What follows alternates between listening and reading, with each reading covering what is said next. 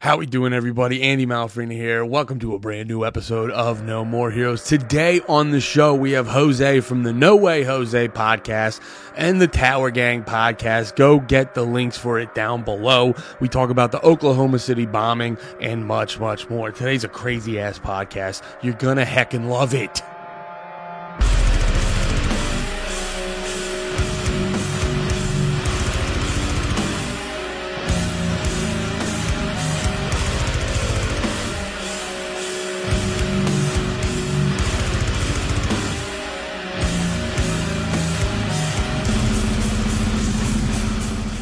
All right, welcome to a brand new episode of No More Heroes. I'm your host, Andy Malfrey, and today we have another very special guest from the No Way Jose podcast, Jose Garrison. I mumbled the shit out of that because I forgot how to say it. How you doing, Jose? Doing good.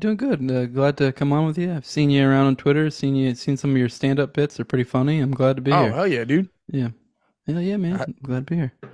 Oh, yeah. I wanted to start off by asking you, how does it feel to have the best Timcast appearance out of the Tower Gang guys? Feels great. Although Clint is on right now. I've caught some of it. He's on with Josie, the redheaded libertarian. Oh, is he on right now? He's on right now. I caught some of it. It seems to be pretty good. It's more of a laid back. I mean, I don't know. I don't know. Like, so far as the topics, I mean, I kind of was fast forwarding through a lot, but I don't know. I still think me and Reed had a better one so far, but I don't know. I'm only got like halfway through it, so they still got time. But it was still good. It's still a good episode, so suggest going to see it. But well, no, I was laughing because I was checking out the latest Tower Gang you guys had, and you guys were joking about that, and it was funny where Tim's like, "Yo, we're gonna talk about Steven Crowder for the whole time," and then like, didn't it come out that Steven Crowder was kind of being like a sneaky dickhead or whatever? Something like that. I didn't even follow it that much. The funny thing is, like, we actually, because I mean, it's a current event show, so we all kind of were like talking amongst ourselves like the day before each of our appearances and kind of like, hey, what's the hot news? And we saw that happening, and I think it was Fat Dave that sent the link, was like, hey, they're probably going to talk about this because like this is new. Because I don't know about you, but I don't normally really care about like current events type stuff, the type of stuff Timcast normally covers, so. Like I'm even less so. Like I like to talk about like theory a lot, and then I also like to talk about like conspiracies. But usually, even then, typically stuff that's like a little bit in the past. Like, like I'm big in the OKC. I'm kind of also big on like the Michigan kidnapping stuff too. Not the kidnapping, but the kidnapping conspiracy plot of Gretchen Whitmer or whatever. I've covered a decent amount of that. And like, yeah, I just had Radix on. You just had Radix on. Yep, I just had Radix on too. She's great. Yeah, she's awesome. Yeah. But so I mean, it's not necessarily my thing. So like, whenever we were like, both of these groups getting ready to go on, it's kind of like, what is the current event thing? Like, what are the topics all the normies are talking about right now? Because it's like in our heads we're like, well, what it takes we're gonna have, and then our like also then kind of like, can we somehow like make that take kind of divert into something we're about? Like, and yeah, that was one that came up, and I like to think that we all had some interesting angles on it. I've forgotten pretty much damn near all of that stuff because I don't really care about Crowder and Daily Wire fighting. But we had an interesting angle, and then they didn't go that angle. So not Clinton Top, because in that episode, Tim definitely kind of took the reins there and went to town. But I don't know, whatever. A lot of people like to complain. I don't know. I don't really complain. It was great that we got to go on. I mean, don't get me wrong. Like, a lot of people gave me crap when I got on that like we didn't spend the whole time talking about Oklahoma City or something, or talking about our stuff. But he doesn't run an interview show. That's not what he does. He has a current events show. He brings you on. You talk about current events, and if you can somehow get your stuff in there, that's cool. But in the day, I got in more than I expected to, so I was happy, and got a little boost, so it's great. Whatever, Yeah, it is what it is. People act like, especially Timcast has like, there's like 6 or 7 of you guys, and people act like it's super easy to just hijack like the topic of the podcast, and like you'd hop in there and be like, all right, do you guys want to talk about this conspiracy theory from the 90s real quick? Exactly. Like, no, I thought that's I was listening to your guys' Timcast, and that was half the reason I wanted to hit you up and talk to you, because like I like doing more stuff like this. I like I like talking about this stuff because I find it all very interesting, but I don't know if I'd be good in those settings. Like whenever I see the cable news stuff, I'm like, that seems nerve wracking because it's so fucking rapid fire. And then Tim Cash, you got so many people. So like, were you going into that nervous? Like, what's it like actually getting on there? Is it kind of like a mind fuck because you know how many people are watching and you got to do a lot of prep and shit? Uh, I didn't really. It wasn't a mind fuck for me. It's funny because I don't know if you follow the Tower Gang a lot. We definitely talked about this a little bit. A lot of people were giving me crap. They were like, he is going to be such anxious energy because like I've always my whole life I've been the kind of guy who like in school I was the guy who never studied, almost hardly ever did homework. Like kind of sort of paid attention in class, but then like day of test, ace, like every time. Like that was the kind of guy I was lazy, but I was smart.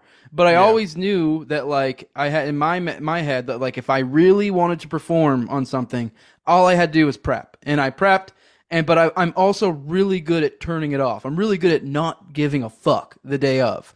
Like that's just how I am because that's and it's weird. I've always said when it comes to like say tasks or just performing in general, it is like a balancing of giving a fuck. Like you gotta give a fuck enough. I mean, it depends on the person. Because for me, like I said, I'm obviously I don't know if I'm not trying to blow up myself, but like I guess I'm kind of smart. I don't know or something. But I'm like, it's a balancing act of giving a fuck to prepare or at least you know the stuff, and then the day of you gotta not give a fuck enough to perform because if you kind of just got to go to almost like muscle memory in a sense at that point and for me I prepped like I mean I guess I would say like crazy because I'm a busy guy but like pretty much any moment that I wasn't working or spending with my family and even then when I work I usually like have like headphones in and stuff I was like listening and most of my prep was my OKC stuff I was re-listening to my entire series which is like 10 hours I was like taking notes.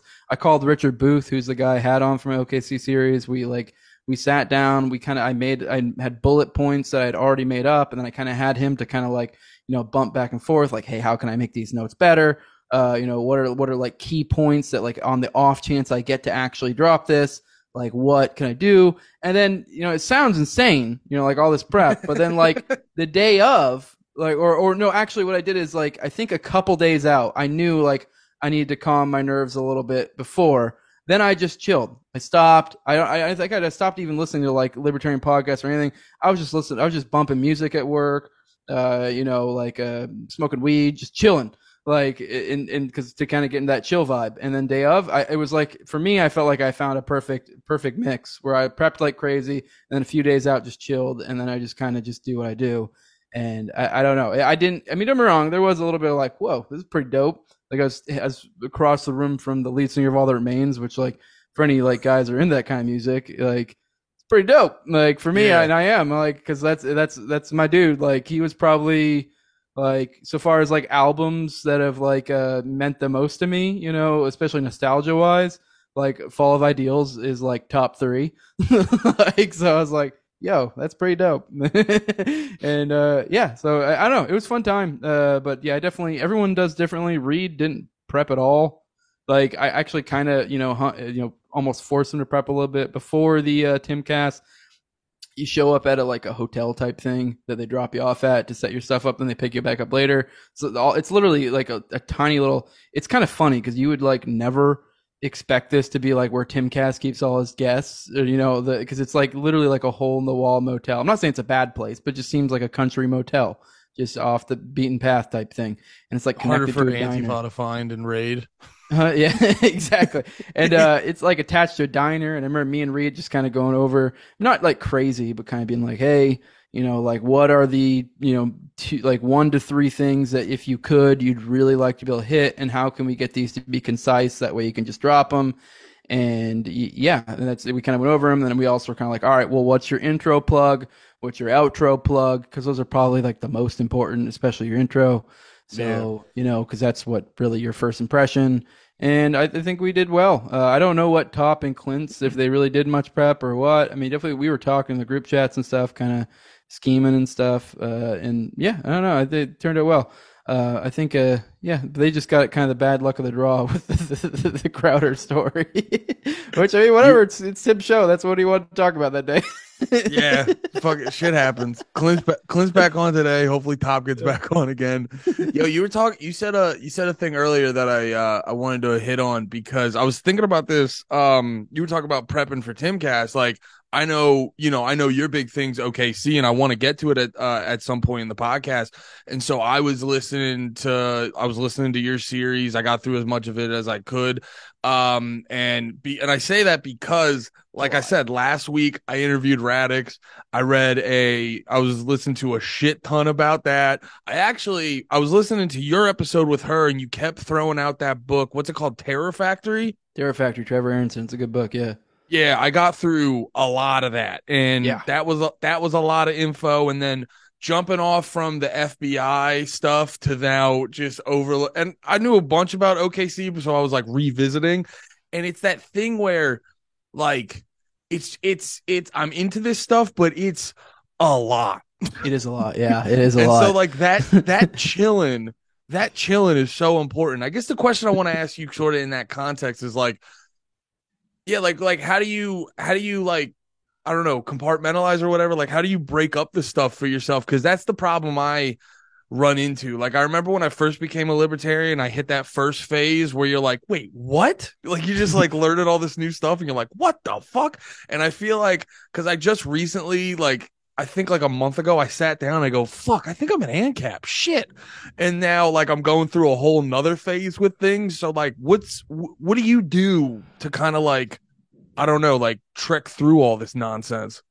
I don't know. It's just kind of what I generally just kind of find stuff I'm interested in and just then go explore them. And having a podcast is actually kind of a good outlet for this because it allows me to. Because, for example, with the OKC thing, how it worked out for me is I'd kind of like sort of like growing up, I'd known about OKC. I didn't really know there was any other like crazy elements to it. And I think like kind of as I became a libertarian, I kind of heard little murmurs here and there that maybe there was more. And then at one point I saw Jinx, who was a Twitter, used to be an account. He still is on there, but he's a different one. I think it's at 3Mason or something now. Yeah, something like that. Yeah, I asked him, by the way, if that was cool if I plugged, a while back, because I know he's kind of a schizo, so I was always worried that he'd be upset, because you're trying to ban evade, and he's like, I don't care. So whatever. But Jinx, he used to be at Crack Connoisseur. I think he was something ridiculous, like almost 100K followers. He was great. But he dropped this edit, which was a Terrence Yeeki edit, and that just like that fucked with me. Like if you, I don't know if you've seen the edit. Like this. I remember catching it a while ago, and I think I had, because and the Terrence Zeke thing has kind of been like your thing because it's like every conspiracy has that.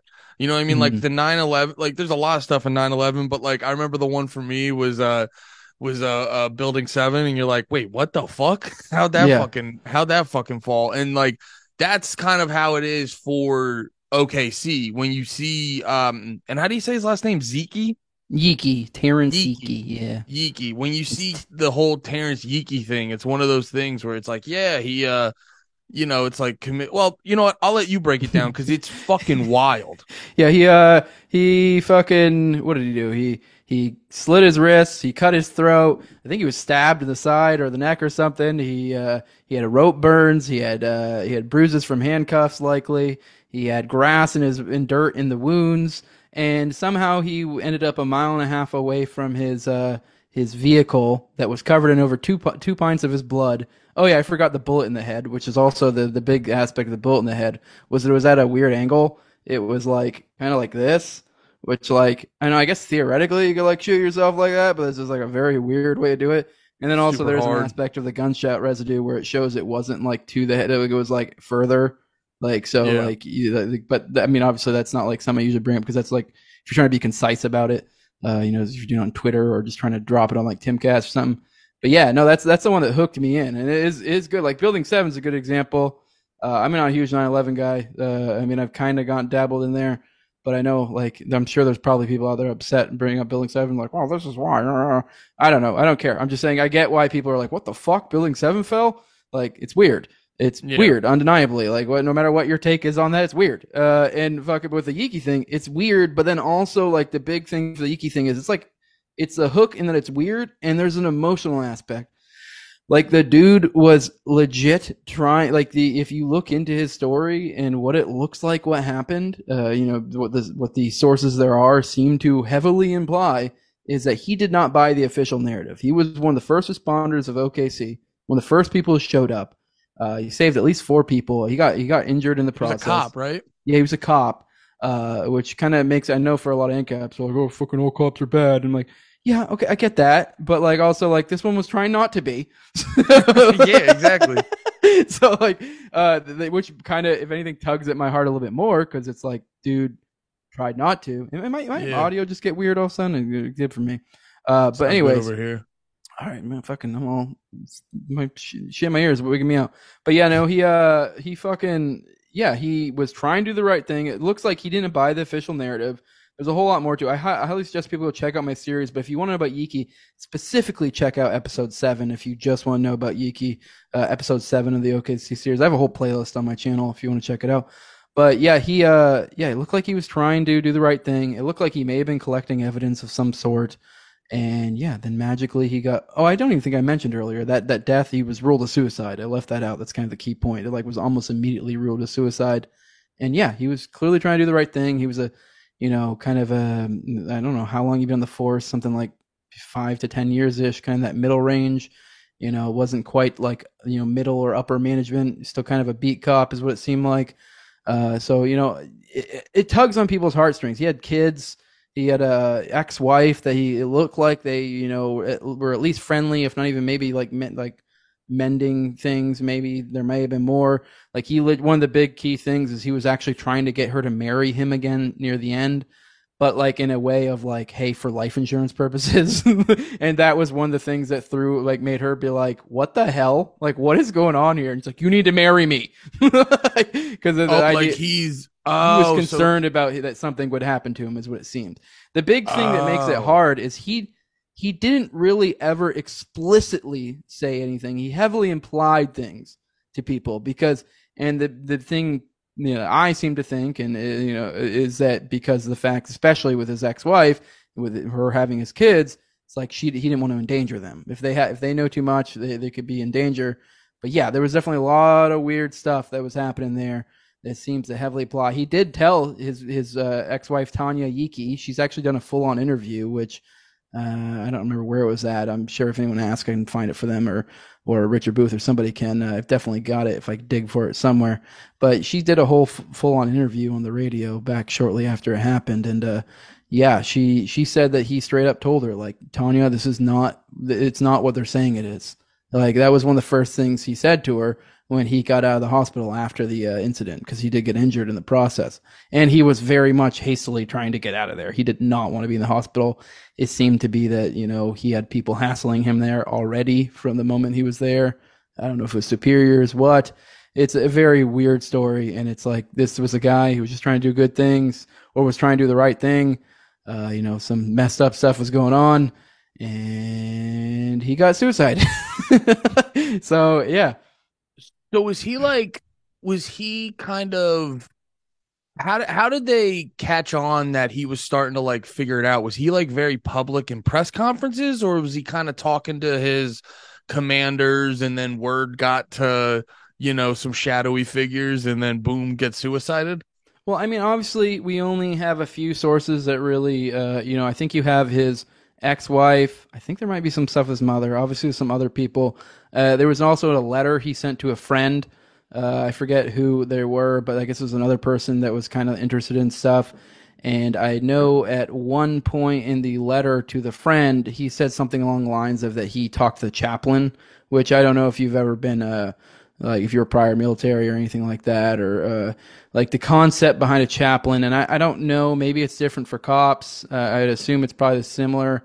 For military, you have chaplains, and they're basically kind of religious figures. Usually how it works on military bases, they try to have one of each kind that they possibly can within reason on base. And essentially they're someone you can go to if you're having troubles. Obviously you can go in for spiritual things, emotional, whatever. They're supposed to be someone you can talk to, and you can, and they're the whole point of them is they're not supposed to go and like tell your commanding officers or anybody anything. And supposedly that chaplain, told everything. supposedly. So Wow. you'd have to read the letter. If you check out my episode in the video description, there's an article that's in there that kind of, I think it plays out. It has the letter in there, I believe, and also a bunch of other stuff. It's the article does better job than my podcast did on it. But obviously, some people prefer podcasts over reading articles, so it is what it is. Yeah. It's a little bit of a long article, not too long though. So, but it's probably the best source you'll find for specifically Yiki, that article that's in the video description. So, Okay, so what kind of stuff was he finding out? Because I know for me, I'm not like crazy familiar. Like I know the general, like the general bones of OKC, but then I'm sort of like I don't know. It's sort of hard for me to like piece together because I know they'll say like oh God, what was his name again? Um, the Yiki? bomber. Oh, the bomber, McVeigh, Timothy McVeigh. McVeigh, that's right. Yeah. Yeah. They'll say like McVeigh was a patsy or stuff like that, and then yeah, there's like a whole bunch of different. What was he finding out that made him go like, "Oh shit, this isn't the the shit they say it is." Yiki, well, he never explicitly said. I believe, if I recall, there have been people who have looked into it that, God, I'm kind of talking to my ass a little bit here. I believe there were people saying that he may have somehow gotten a hold of the surveillance tapes, which that's a big key point of OKC, is that there were all the surveillance tapes magically disappeared. Oopsies, gone. And, Yeah. so I want to say there was something like 23 surveillance. There was, and this is like stuff that's come out in court documents that they've proven they did exist. I want to say it was like something like 23 or more or something like that. At least 23 that were, showed the Murrah building, which is a building that exploded. And I think at least two of them actually showed like the bombing itself and would have shown like the Ryder truck, because that's a big key aspect of it. Is there were for the two separate things, two key aspects: the explosion itself. Because one big point of this is like, was it literally just the Ryder truck that exploded? Was it like ammonium nitrate, like basically a fertilizer bomb? Was that really what destroyed this whole building? Because I know for me, I mean, I don't really assert anything on that front because I'm not an explosives expert, it's kind of hard to suss out what's right, what's there. There's good arguments on both sides. But so I don't normally lead with the explosive stuff, but it does seem a little suspicious to me if you like look into how the building was, how far away the truck was, the aspect that a fertilizer thing would be like just take that building out like that.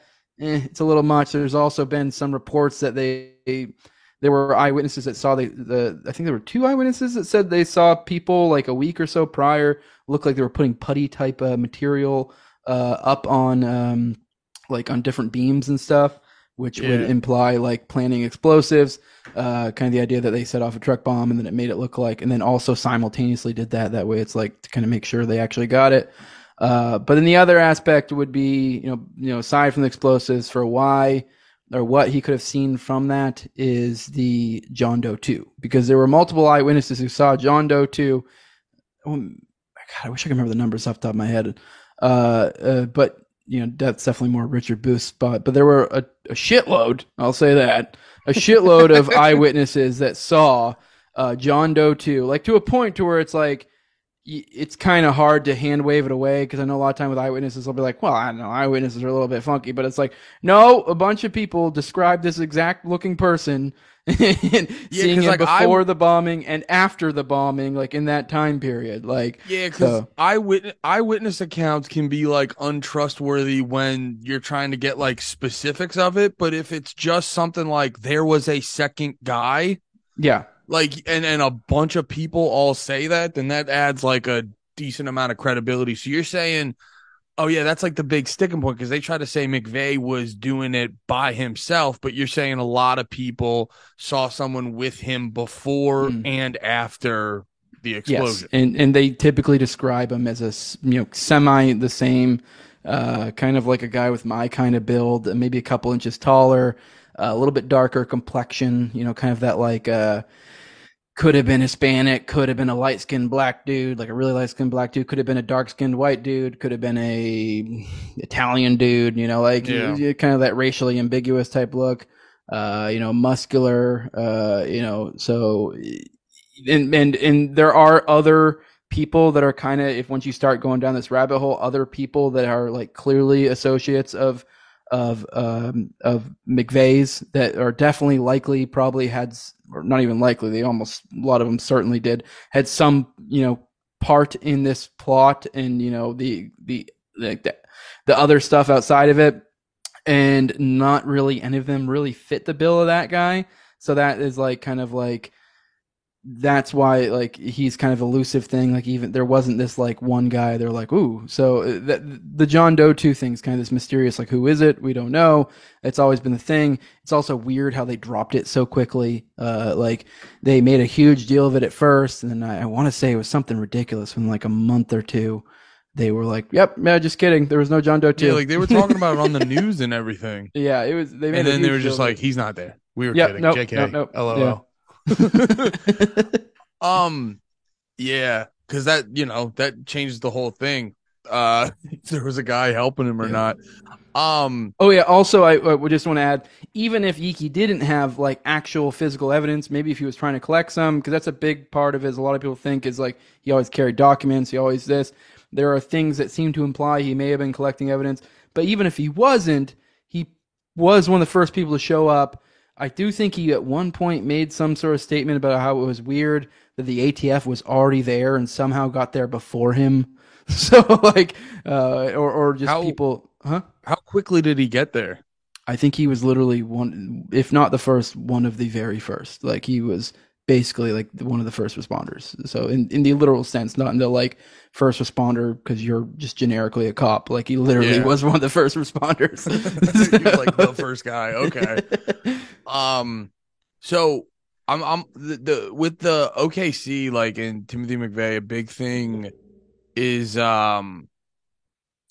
like, because a lot of people try to say he's like a patsy or whatever, and it's like it's always weird like sort of sorting that out. Where how am I trying to ask this? Because it's like, because you think it's like, wait, so does he know he's gonna like go down for this from the beginning, or like how does that? Or I should ask, like, do you think he was a patsy? What do you mean in a patsy sense? Like just the guy who took the blame and that was it? Yeah, like he was like gonna, he didn't necessarily do it, or that he did like do it. He was gonna, yeah. They or. were like, they had some things set up. There, he was gonna take the blame, and then at the last minute, they fucked him over. Well, I guess I don't know if he thought he was getting out. There definitely are uncertainties, like if he thought he was going to get away with it or not. I do think he did it, but now I think the key thing is that like there were people that helped him, and then the other key thing is like now, and what was McVeigh? Was he just some racist guy, or who was all about militia stuff? Because he was a legit part of like an actual like white supremacist like movement, like legit one. Like I am always hesitant to use that label because it's like so overused, but he was like legit, and that decided to blow up some federal building because he was upset about Waco and Ruby Ridge and all that. Or and was it organic, or was he a full on like Fed asset, or was it something in between to where like it could have been a thing where he was this crazy guy who, genuinely wanted to blow up a federal building because he hated them for what they did. And there were also people, orchestrating things from the outside, kind of pushing things certain ways and manipulating them that were almost certainly assets. Because now, I don't know. I will say there are sources. I don't remember if I believe it's like a physical letter or something. I know it's his sister, his mother, his first attorneys. He told them that he was, because his thing is he was in the military. I believe it was like Desert Storm. I think that was the time he was in or something. And then whenever he got done with his time, like actually at war in Desert Storm, like he legit was killing people and stuff. And he came back and he went to go for special forces. I don't remember specifically which one or what. And then when he got there, I guess the official story is that he had foot issues, from his time when he was, overseas, actually in war. It caused some problems, which, it's, that's actually a pretty good excuse because if anyone's done any special forces training, I don't know if you know, I was 11 years active duty. I actually initially went for like something that was more along those lines, like special forces. I failed out when I first joined, and ended up becoming a mechanic. But like when I was there, I had to like ruck around with 70-pound rucksacks for like 5 to 15 miles, depending on the day, all sorts of craziness. And yeah, that stuff's heavy. And if you are having feet problems, it's going to be rough. It's not going to work out well for you. So, plausible excuse. But according to him, his sources, being his sister, his mother, and his first attorneys, this is a story he told his first attorneys, is that whenever he got there, instead of him just failing out, because of the foot thing, they actually took him aside and said, hey, I don't know if it was due to a psychological profile or what. They're like, hey, we think you're a perfect candidate for this other thing we got going on. And essentially what it will mean is that you will go off books and no longer be in the military on the books. You're going to tell the official story will be, here's your foot thing. This is why you got out. This is what we're going to tell everyone. This is what your story is. But really what we're going to have you do is we're going to have you, I guess, kind of generically do what we want. There was kind of vague things like, I guess they implied that he would, be in some aspect doing stuff along the lines of assisting with, like moving drugs for the feds, assistance for that kind of, how like if you've gone down these type of rabbit holes, that it's not even really a conspiracy theory at this point. It's fact that the feds have used drugs, especially, if you can look in Afghanistan and the opium stuff, they've used drugs to. New season of that show Snowfall just came out. Like it's a TV show on FX. What am I saying? Yeah, FedEx. it's 100% thing the feds do. Is they use that drug money as off books money. But they were also like, you're just going to be like generically kind of our operative. And I don't know the specifics because it's just kind of like this is just stuff he told his mom and stuff in letters and his attorneys. I don't remember the exact specifics of what exactly he said he was going to do. But essentially an off-the-books type operative. So him like being that asset where they're like, yo, we don't want you to do this, but yo, let's have you do this. And that's confirmed in the context of conversations he's had and letters So he could just be a crazy person making up bullshit. Like, these are the sources. 100%. I don't know. It is weird that, because the big thing is, like I said, his first attorneys, like after the bombing when he got, and I want to say he kind of said stuff like this to the cops or whatever. Maybe it was his attorneys, but essentially this was his initial story whenever he first got picked up by the police and stuff, or was dealing with his lawyers, whatever. Initially, that was his story. And then shortly after, all of a sudden, in any sort of when he was dealing with any sort of official capacity people, like, lawyers, press, whatever, it was all of a sudden the official narrative. But he was still, even then, I think, saying to other people, more in a casual sense, like not when it's on the books type thing. Yeah, no, that's kind of what's going on. Like, this is what's really going on. It is like, what the fuck is going on here? Like, what happened? Like, why? So it is weird. I don't know. He could just be a crazy person. I don't know. The weird thing is too, is he did basically he essentially, when he got taken in, he basically told them what they were about, essentially described what is now called PatCon. And also he kind of described that drug thing I told you. And you got to think in the context of like, what was it, 95, 96? Like, they're going to be like it is a weird thing to think about of like, if someone said that now, you'd be like, oh, they're just latching on to these like conspiracy facts, things that actually happen, and they're just saying shit. But for some crazy person to say this stuff at that time is like weird, because that wasn't a thing in the mainstream. It was just weird, crazy shit that just so happened to, like, over decades later, people were like, now the common person's like, yeah, that's the thing that happens. Yeah. Yeah. Okay. Yeah. You have things like, I know PatCon, most people don't know about, but a lot of people know about like COINTELPRO, or just the fact that the feds infiltrate all sorts of movements, which essentially PatCon is something that's been confirmed at this point, where they were infiltrating right-wing movements, particularly stuff like militias or white supremacist type stuff, like things of that ilk. And that was what's heavily implied, likely, possibly what McVeigh may have been doing. Yeah, and yeah, no, that's a good point. That's a good point. I remember you bringing that up during your series where you were saying, yeah, it's like a lot of people know about this stuff now, but he was saying this before no one knew about drug running, no one knew about, the FBI like getting into shit like that. So it's like either it's either he's super creative or he was letting them know what they had him do. Yeah, yeah, I don't know. I mean, I'll be honest. I lean towards that, but I'll be upfront in like an academic sense of like, okay, it's not rock solid. Like, I mean, there's no like supporting documents or anything. It's literally just things he told people. That's it. So all we Yeah. have is what the word of McVeigh to people that were kind of close to him, and that's it. Yeah. So And I don't know. OKC's Maybe he's a compulsive liar. I don't know. Well, yeah, and OKC's hard because it's like you're like, I could see column A, I could also see column B. Like they're both Yeah. reasonable. But either way, at the end of the day, like even if he wasn't a Fed asset of some sort, there were people around him who were clearly Fed assets to the point where you're like, yeah, dude, that dude's a Fed. Like, I don't even really have to like tiptoe around it and be like, oh, well, let's be like Andy Strassmeyer, like that guy, fucking Fed. Yeah. Who was he again? Give a little context on him again. Andy Strassmeyer. He was the son of a pretty big politician in Germany. He joined the military in Germany. He became he essentially got trained in like counter intel over there. He is also at some point was training with the Israelis, and for a small period of time, it was almost like seemed like it was some sort of cross training thing. Like he wasn't actually part of the IDF, but he was like kind of training with them, and he was literally on security patrols with them.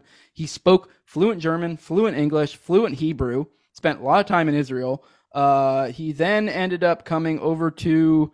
He ended up at some point coming over to the United States. I'm just trying to make sure I'm not forgetting anything.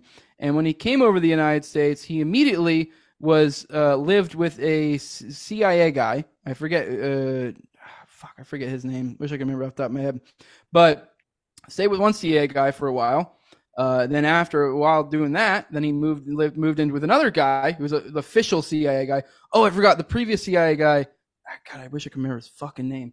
I might have it in my notes somewhere. But anyways, that guy, the weird thing about him is he was part of the first CIA guy he lived with, who was part of Operation Phoenix in Vietnam, which a lot of people don't know about that. But apparently what Operation Phoenix was essentially Operation Northwoods in Vietnam, which anyone who's in Operation Northwoods is when they were trying to do essentially red flag type stuff to the American people, blame it on the Cubans, and kind of, that way they could call for a war with Cuba. It got slapped down by JFK, and then conveniently shortly died after.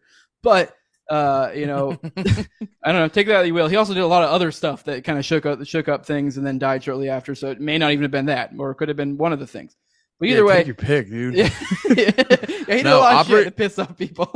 I'm glad you brought up Operation Northwood because I have a lot of friends who aren't into this shit, and sometimes you get some eye rolls, and I go Google Operation Northwood, and a lot of shit, you won't be convinced of everything, but if you look up Operation Northwood, a lot of other shit gets less crazy to you. Yeah. I'm just saying. Yeah, and then Operation Northwood, a lot of people don't realize with Operation Northwoods, for one, I guess there's the angle of like, okay, yeah, they didn't do it, but did they really not do it? I don't know.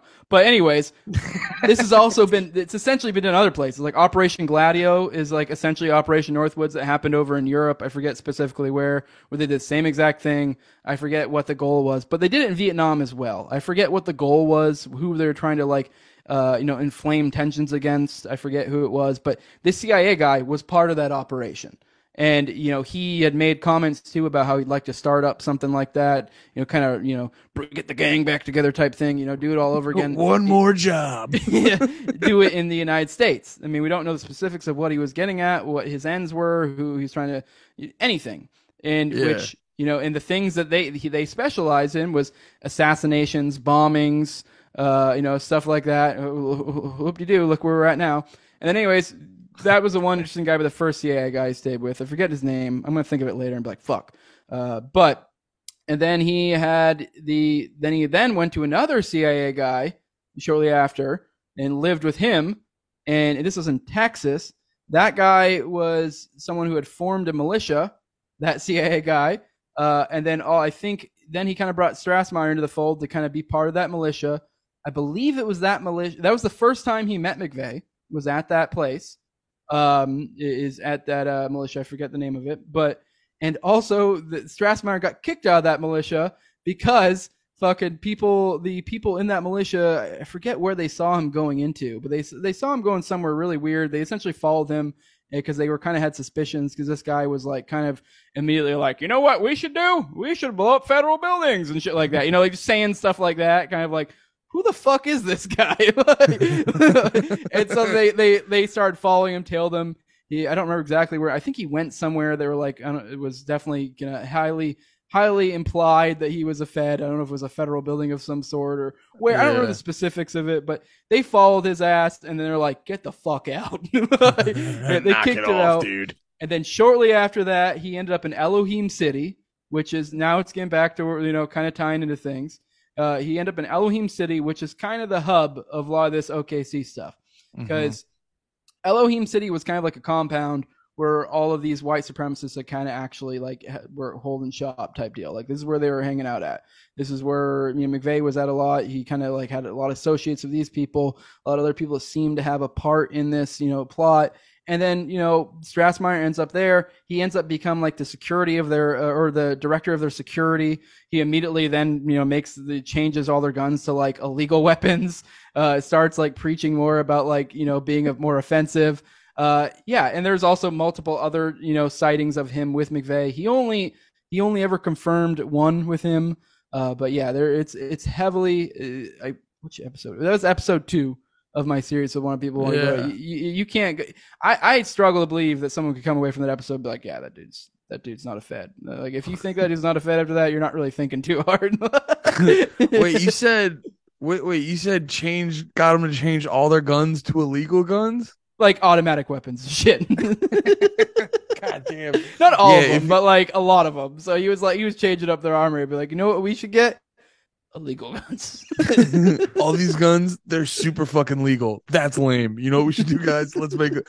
Yeah, that's if you're ever with a group of people for political reasons and one of them tries to get you to do illegal shit, get them the heck out of there. I guess it depends what we're talking about. But yeah, like if it's like shit like that, you're like, oh fuck. Trying to smoke a doobie with you. Don't be like, get the fuck out of here, Fed. Oh yeah. I should. Yeah, you know what? Yeah, that's a good clarification. When it's illegal shit that leans violent, then you need to start following them and asking them questions. Yeah. So yeah, Strassmeyer. That was a dude who hung out with him or did that shit a lot too. Yeah. There's also Roger Moore, who is the dude that. He was the guy who actually was a star witness, one of the star witnesses against Timothy McVeigh in court. Essentially what happened is Timothy McVeigh and Terry Nichols, who was kind of like his accomplice, basically Timothy McVeigh's bitch, essentially. Terry Nichols, fucking stole or, basically came to Roger Moore, kind of stole, came to him and was like, hey, I'm going to steal from you. And this is something I guess that guy that like interacted with a bunch before. He had a bunch of guns, bunch of stuff like that. And it was, I don't recollect a lot about that one. I forget which episode it is, so people would have to go back and check it. But essentially, it was definitely not a real robbing. It was definitely like an orchestrated robbery. That way, it was like plausible deniability. And they got a lot of stuff off him that would kind of like be able to procure funds for the bombing and stuff like that. But this guy also is someone with a very deep, rich history of glowing a lot. There's Sorry, can you you guys kept saying that when I was listening to your podcast, you kept saying glowies, and I kind of knew what you were talking about. What's a glowy? The funny thing is glowy is apparently I found out, I guess probably maybe like 4 or 5 months ago, I found out that originally I'm not gonna say it on your show because I don't know how you feel about it, but you've heard Tower Gang. I don't care. Glow N-word was the original version of it, which essentially just meant a Fed. But the funny thing is, I didn't even know that for the longest time. Not that I really care. If anything, it makes it funnier to me. But for some reason, that was like the term they used for Feds. Like on Reddit forever ago, and then it kind of became more mainstream, and it got changed to glowy. And they dropped the N-word because they're like, that's a lot to say every time. Can't use it in every situation. Jesus. But yeah, and I didn't even know. I'd probably been using it for years. Didn't even know about that connotation. If anything, it made me giggle when I found out about like, what? That's what it came from. That's awesome. But anyways, yeah, no, it's like it just means fed. But I've always liked that term because it's like if you say someone's a glowy, or I like saying they're glowing because it's a way to say because I will admit I've always hated in this movement people are like, oh, that guy's a fed, this guy's a fed, or whatever. Like, okay, I mean, yeah, it's one thing if you're doing for comedic purposes, or if someone has very clearly demonstrated like insane fed behavior. If you're like, I'm not saying he is a fed, but if he wasn't a fed, would he act any differently? Like, kind of something like that. Like. But with glowy or glowing, I like it because you're not necessarily saying they actually are a fed. You're saying he's glowing. Like he's putting off the signs. He's radiating. Like you're like how, and you're like, that's why you can be like, he glows like the sun, or you can be like, there's a little bit of a glow on him. Like, well, I don't know, keep an eye on that one. Like I do like that connotation of it because it is like almost like you have a scale to it as opposed to it's fed like, or not fed. It's like I'm not gonna give you a hard definition, but something's up. Like I don't know. You're putting off a lot of weird vibes here, and you're glowing a little. Like, yeah. But yeah, that's what glowy is. So, but a little inside baseball. But yeah, it also comes from a naughty Reddit word originally. We got a little sidetracked on glowy. We were talking Roger Moore, I think. Yeah, Roger Moore. There essentially was like basically a fake robbery, which they used to get a ton of guns, ton of money from this guy that they were able to use to be able to essentially to fund their operations, what they were trying to do. And this guy glows like the sun as well. Yeah. I would once again refer to my series. I can't remember all the specifics, but that dude was doing a ton of Fed stuff, a ton. Very clearly. I mean, technically, I would say if I had to guess what he was, I would say he wasn't an actual Fed. I think he was some sort of like Fed asset or informant or something along those lines. But yeah, he was like I think he was like I want to say he had like a boat business or something, but then it just so happened he was always selling to like the Cubans and the Feds. And then also he was like, it looked like he was like, may have been running stuff for them. And there's a whole long laundry list of stuff with him that is wild. And then also he just so happened to then become the star witness. And that one is weird. Roger Moore. I need to go dive. I was really fresh on Strassmeyer because I actually like today re-listened to the episode because I've been trying to like every so often put out like a little thing to add to my master thread that I kind of have on my Twitter, and Strassmeyer was fresh in my head still. So Roger Moore, I'm like, oh, like I want to be very clear. I am not the OKC, like the OKC guy. If you want the OKC guy, that's my dude, Richard Booth. He's the dude who's my expert, my like subject matter expert for my series, the one I've had pretty much on with me the entire time. I did one bonus episode with Ken Silva, who's a great reporter. / journalist or whatever you want to call him. Definitely Richard Booth. He's your guy. He's the one who boom, boom, boom, boom, just spout out all these facts. I'm just the guy who's picked up a lot of his stuff through osmosis over time. So I'm just the podcaster that asked questions. Yeah. And he's got a lot of stuff. Where is it at? Libertarian Institute, right? Yeah, he's the Libertarian Institute's OKC guy. They have a whole archive there at the libertarianinstitute.com or .org or whatever the hell it is. I don't think it's .com. I want to say it's .org. I don't know. But anyways, it feels like an org type website. Yeah, but he's they got up a whole giant archive of like pretty much just about anything you can think of OKC wise there. So if you really want to do like the deep digging and the sources and stuff, that's the place to go. But yeah, that's how you know he's good shit. He's Scott Horton's dude, like Richard Booth. He is like, you're my OKC dude. So that's who Richard Booth is. Yeah. Okay. I want to ask you this. With a lot of the, I think OKC gets this a lot where you like everyone will break down. They're like, this happened and this is weird and that's weird and this is weird, and then like kind of people will go like, yeah, but why? And because every conspiracy has that, but you're like, okay, it happened, but like, why would they do that? And I think OKC kind of trips up a lot of people where you go, yeah, but why would the government do that? Like, what's the, I guess, what would be the why on OKC? I mean, it immediately villainized the militia movement, which was huge at that time, like huge, because after their blunders, because that's a key part, like you almost can't even really analyze it, like, you know, like from the larger picture OKC without looking at Waco and Ruby Ridge that led up to him, because you had Waco, or you had Ruby Ridge, which inflamed the militia movement. They screwed that up. Then shortly after, there was almost like the feds were like, "Well, we'll do something cool and we'll do Waco, and this will work out really well and fix it." And then they just made it even worse. And then comes and all they did was keep making the militia movement stronger with those two. And then they had OKC, and now you have this militia guy who just blew up a federal building, which kind of almost seems plausible from an outside view of this guy who's like a militia guy would be like, you know what? Fuck the feds. Let's blow up a federal building. And it's like, okay, but I don't know. If you've actually been sort of associated with most militia movements, or looked into them, or looked into what 3%ers believe, or Boogaloo Boys, or whoever, the people who kind of fit that mold, most of them aren't about offensive, being in an offensive capacity. And even then, most of them are they're very much they don't fire unless fired upon type mentality. That's usually how most of them are. And then on top of that, and if they were going to be, usually it'd be just feds. And the big thing about the Murrah building is there were the biggest thing was the daycare center. There was a bunch of kids there. The ATF wasn't even there when it happened, which is another screwy thing about that. They all got a pager. I think there's only one source that corroborates this, to be fair, that they got a pager. I believe it was in the aftermath of the thing. A reporter showed up, was kind of interviewing one of the people there. I guess there was some guy who was in the rubble kind of looking for his wife, and they just kind of pulled him aside and talked to him. And he was saying that I don't remember who exactly he was. Richard Booth knows off the top of his head, but he was talking to he was talking to the reporter, and the reporter's I'm fucking this up.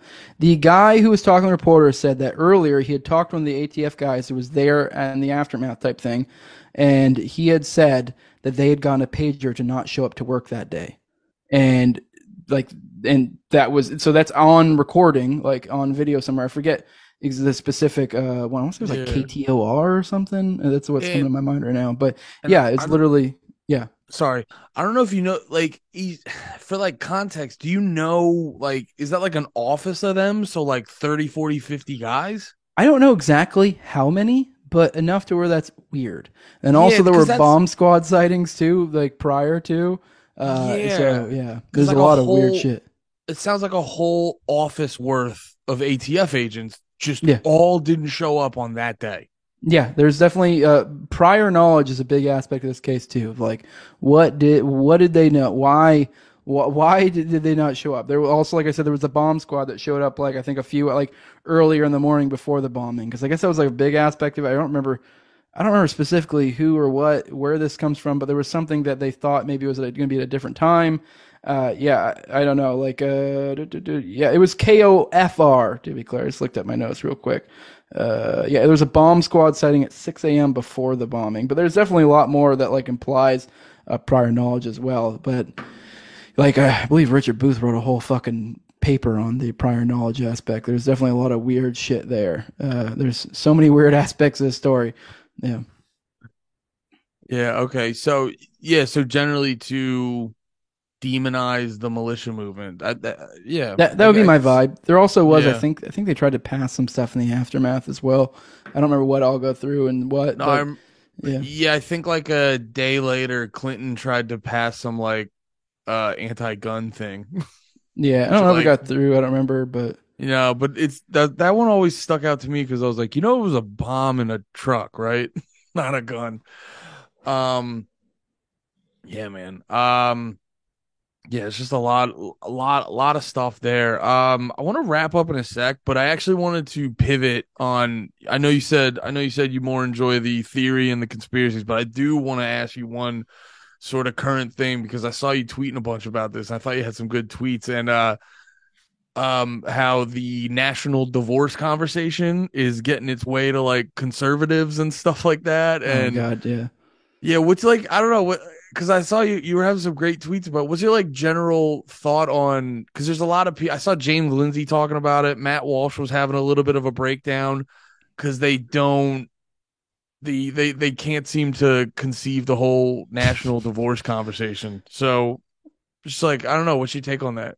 I think I'm all for it. Yeah, I don't know. It was more just irritating me. I only put out 2 tweets on it, and because like I almost didn't want to get involved because then the type of people who were talking about it, I was like, these guys don't know the fuck they're talking about. Like you can just tell, like if you're someone who's like read a decent amount, and I'm definitely by no means like a secession expert or but I've read Hoppe, I've read other stuff, so like I've read enough and kind of like have a good idea. But it's like all their takes were like Walsh was saying dumb shit like, oh, what, like how's this gonna work? We're just gonna like break it in half.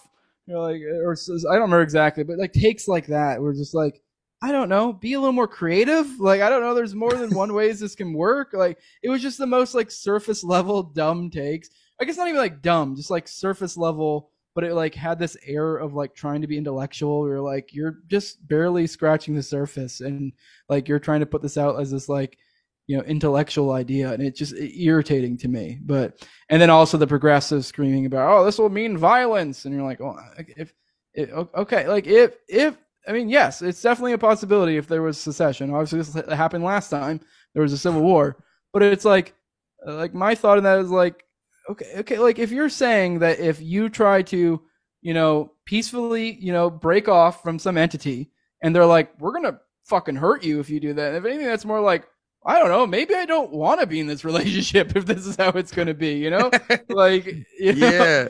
And I think people a lot of times in that conversation, with the national divorce. And if anyone's listening and they're not familiar, it's basically the concept of like, yo, none of us can get along. I think we need to all take our ball and go to our respective corner and just, peacefully interact and shit. But, I think a lot of people hyper focus on, and libertarians get this shit a lot of time when talking to people who aren't familiar with the ideas, that people hyper focus on like, well, how specifically will it happen? And it's like, well, can we acknowledge that this right now is really fucked? Yeah. And it just seems like no one's getting along like at all. Yeah, and it's funny too, because a lot of these, especially the conservative ones, like they have this concept of like federalism and the idea that like you're supposed to have, all the different states, and then you have this overarching federal thing that like generally it's kind of like the idea is supposed to be every one of these states is supposed to be like a experiment doing their own thing to some extent, but we kind of have this federal thing that's kind of provides basic guidelines of like, generally the way to look at it is like, oh, we have the Bill of Rights, and that's kind of what they're supposed to be concerned with. Like they basically interject if one of these people are trying to fuck with the Bill of Rights and cause some problem there. But aside from that, go to town. And it's like, it's supposed to be this idea of this like unification of all these states that come together for this. And the idea that they're like, oh, but we can't break off. You're like, why couldn't they? Like you just said, they're supposed to be kind of separate entities. If one decides that they don't want to be part of this anymore, like why not? Let them be their own thing. Like if California wanted to secede, I'm all for it. If anything, I wish they would secede. Like, oh yeah, that's my wet dream. Is like California secede, do all your goofy shit, and then we can see how well it works.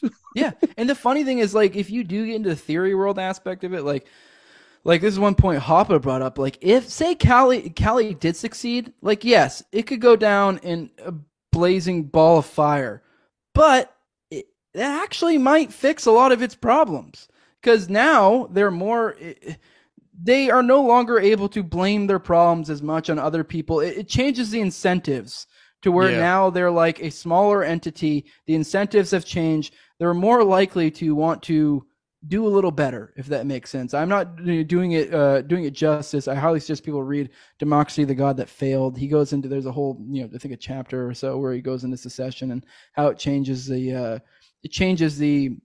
incentives and how they operate, and it would make them more likely to be, essentially causes them to likely act better. Obviously, it doesn't ensure that they will, but it makes it more in their interest to do so. They're no longer able to suck off federal money. They're more of their own entity. They actually have to be productive. They like it essentially, and it also causes them to be more unified in a certain sense among their people. All sorts of things.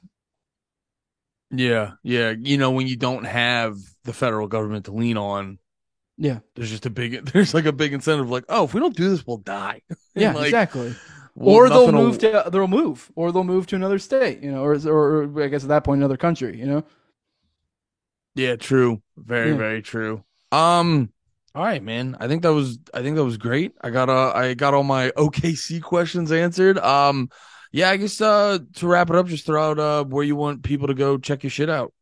Yeah, I have the No Way Jose show. If you do like the theory slash conspiracy type stuff, generally just kind of whatever the hell I want to cover, which tends to be that. I don't know. I like to say that in case I ever just want to cover something else. I don't know. That's why I named it No Way Jose and not like Liberty Talk or something. I don't know. Like, you know what I mean? Because then it's like, no, I'm caged into that. But yeah, go check out my No Way Jose show. That's on YouTube. All the audio podcatchers. It's on Odyssey as well. If you want to follow me on Twitter at Tower Gang Jose. If you want like more like if you like offensive comedy, go check out Tower Gang. Yeah, we're on YouTube. We're on Rumble. We're on Odyssey. Also on all the audio packages. Weirdly enough, I think our best numbers come from Spotify, which is weird to me. Really? Yeah, but we also have video on Spotify. So I think Oh yeah, no, which I because don't get. usually I hate video on Spotify. I don't get why it does so well. But I don't know. Yeah, yeah. we no, I've been noticing on like my other podcast, Panties in the Mouth, like because for the longest time, like iTunes would be like 60% and you'd get like 20, maybe 25% Spotify. Now I've been noticing Spotify is creeping up to like 40, 45% of our shit.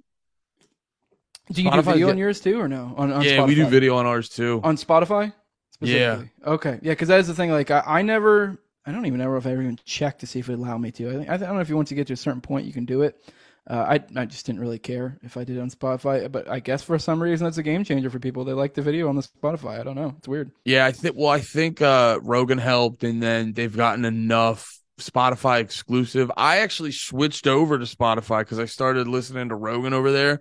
And I was like just the complete mark for what they were going for, where I was like, oh, this is pretty good. I'm gonna stay here. Yeah, Spotify is all I use for podcasts, pretty much. Like, aside, I use YouTube and YouTube and Spotify, like depending on what it is. If it's like a video thing, if it's an audio thing, it's pretty much all Spotify for me. But really for me, it's just because like that's what I used first, and I'm a tech idiot, so I'm just like, and I don't like to change, and I'm like, Oh, this works for me. it's the same way it's the same reason I have all Apple stuff where I'm just like, all my things are here. I don't Yeah, want to go to somewhere else because all my things are here. yeah, I already have this set up nice and cozy. I know how to use it. Like, yeah, Yeah, exactly. but yeah, All right, that's man. me. Hell yeah, dude. This was great. Thank you so much for coming on. Everyone check out Jose's shit. I will have links for it down below. So if you forgot any of that, it will be there. All right. Thank you. Be about it. Peace.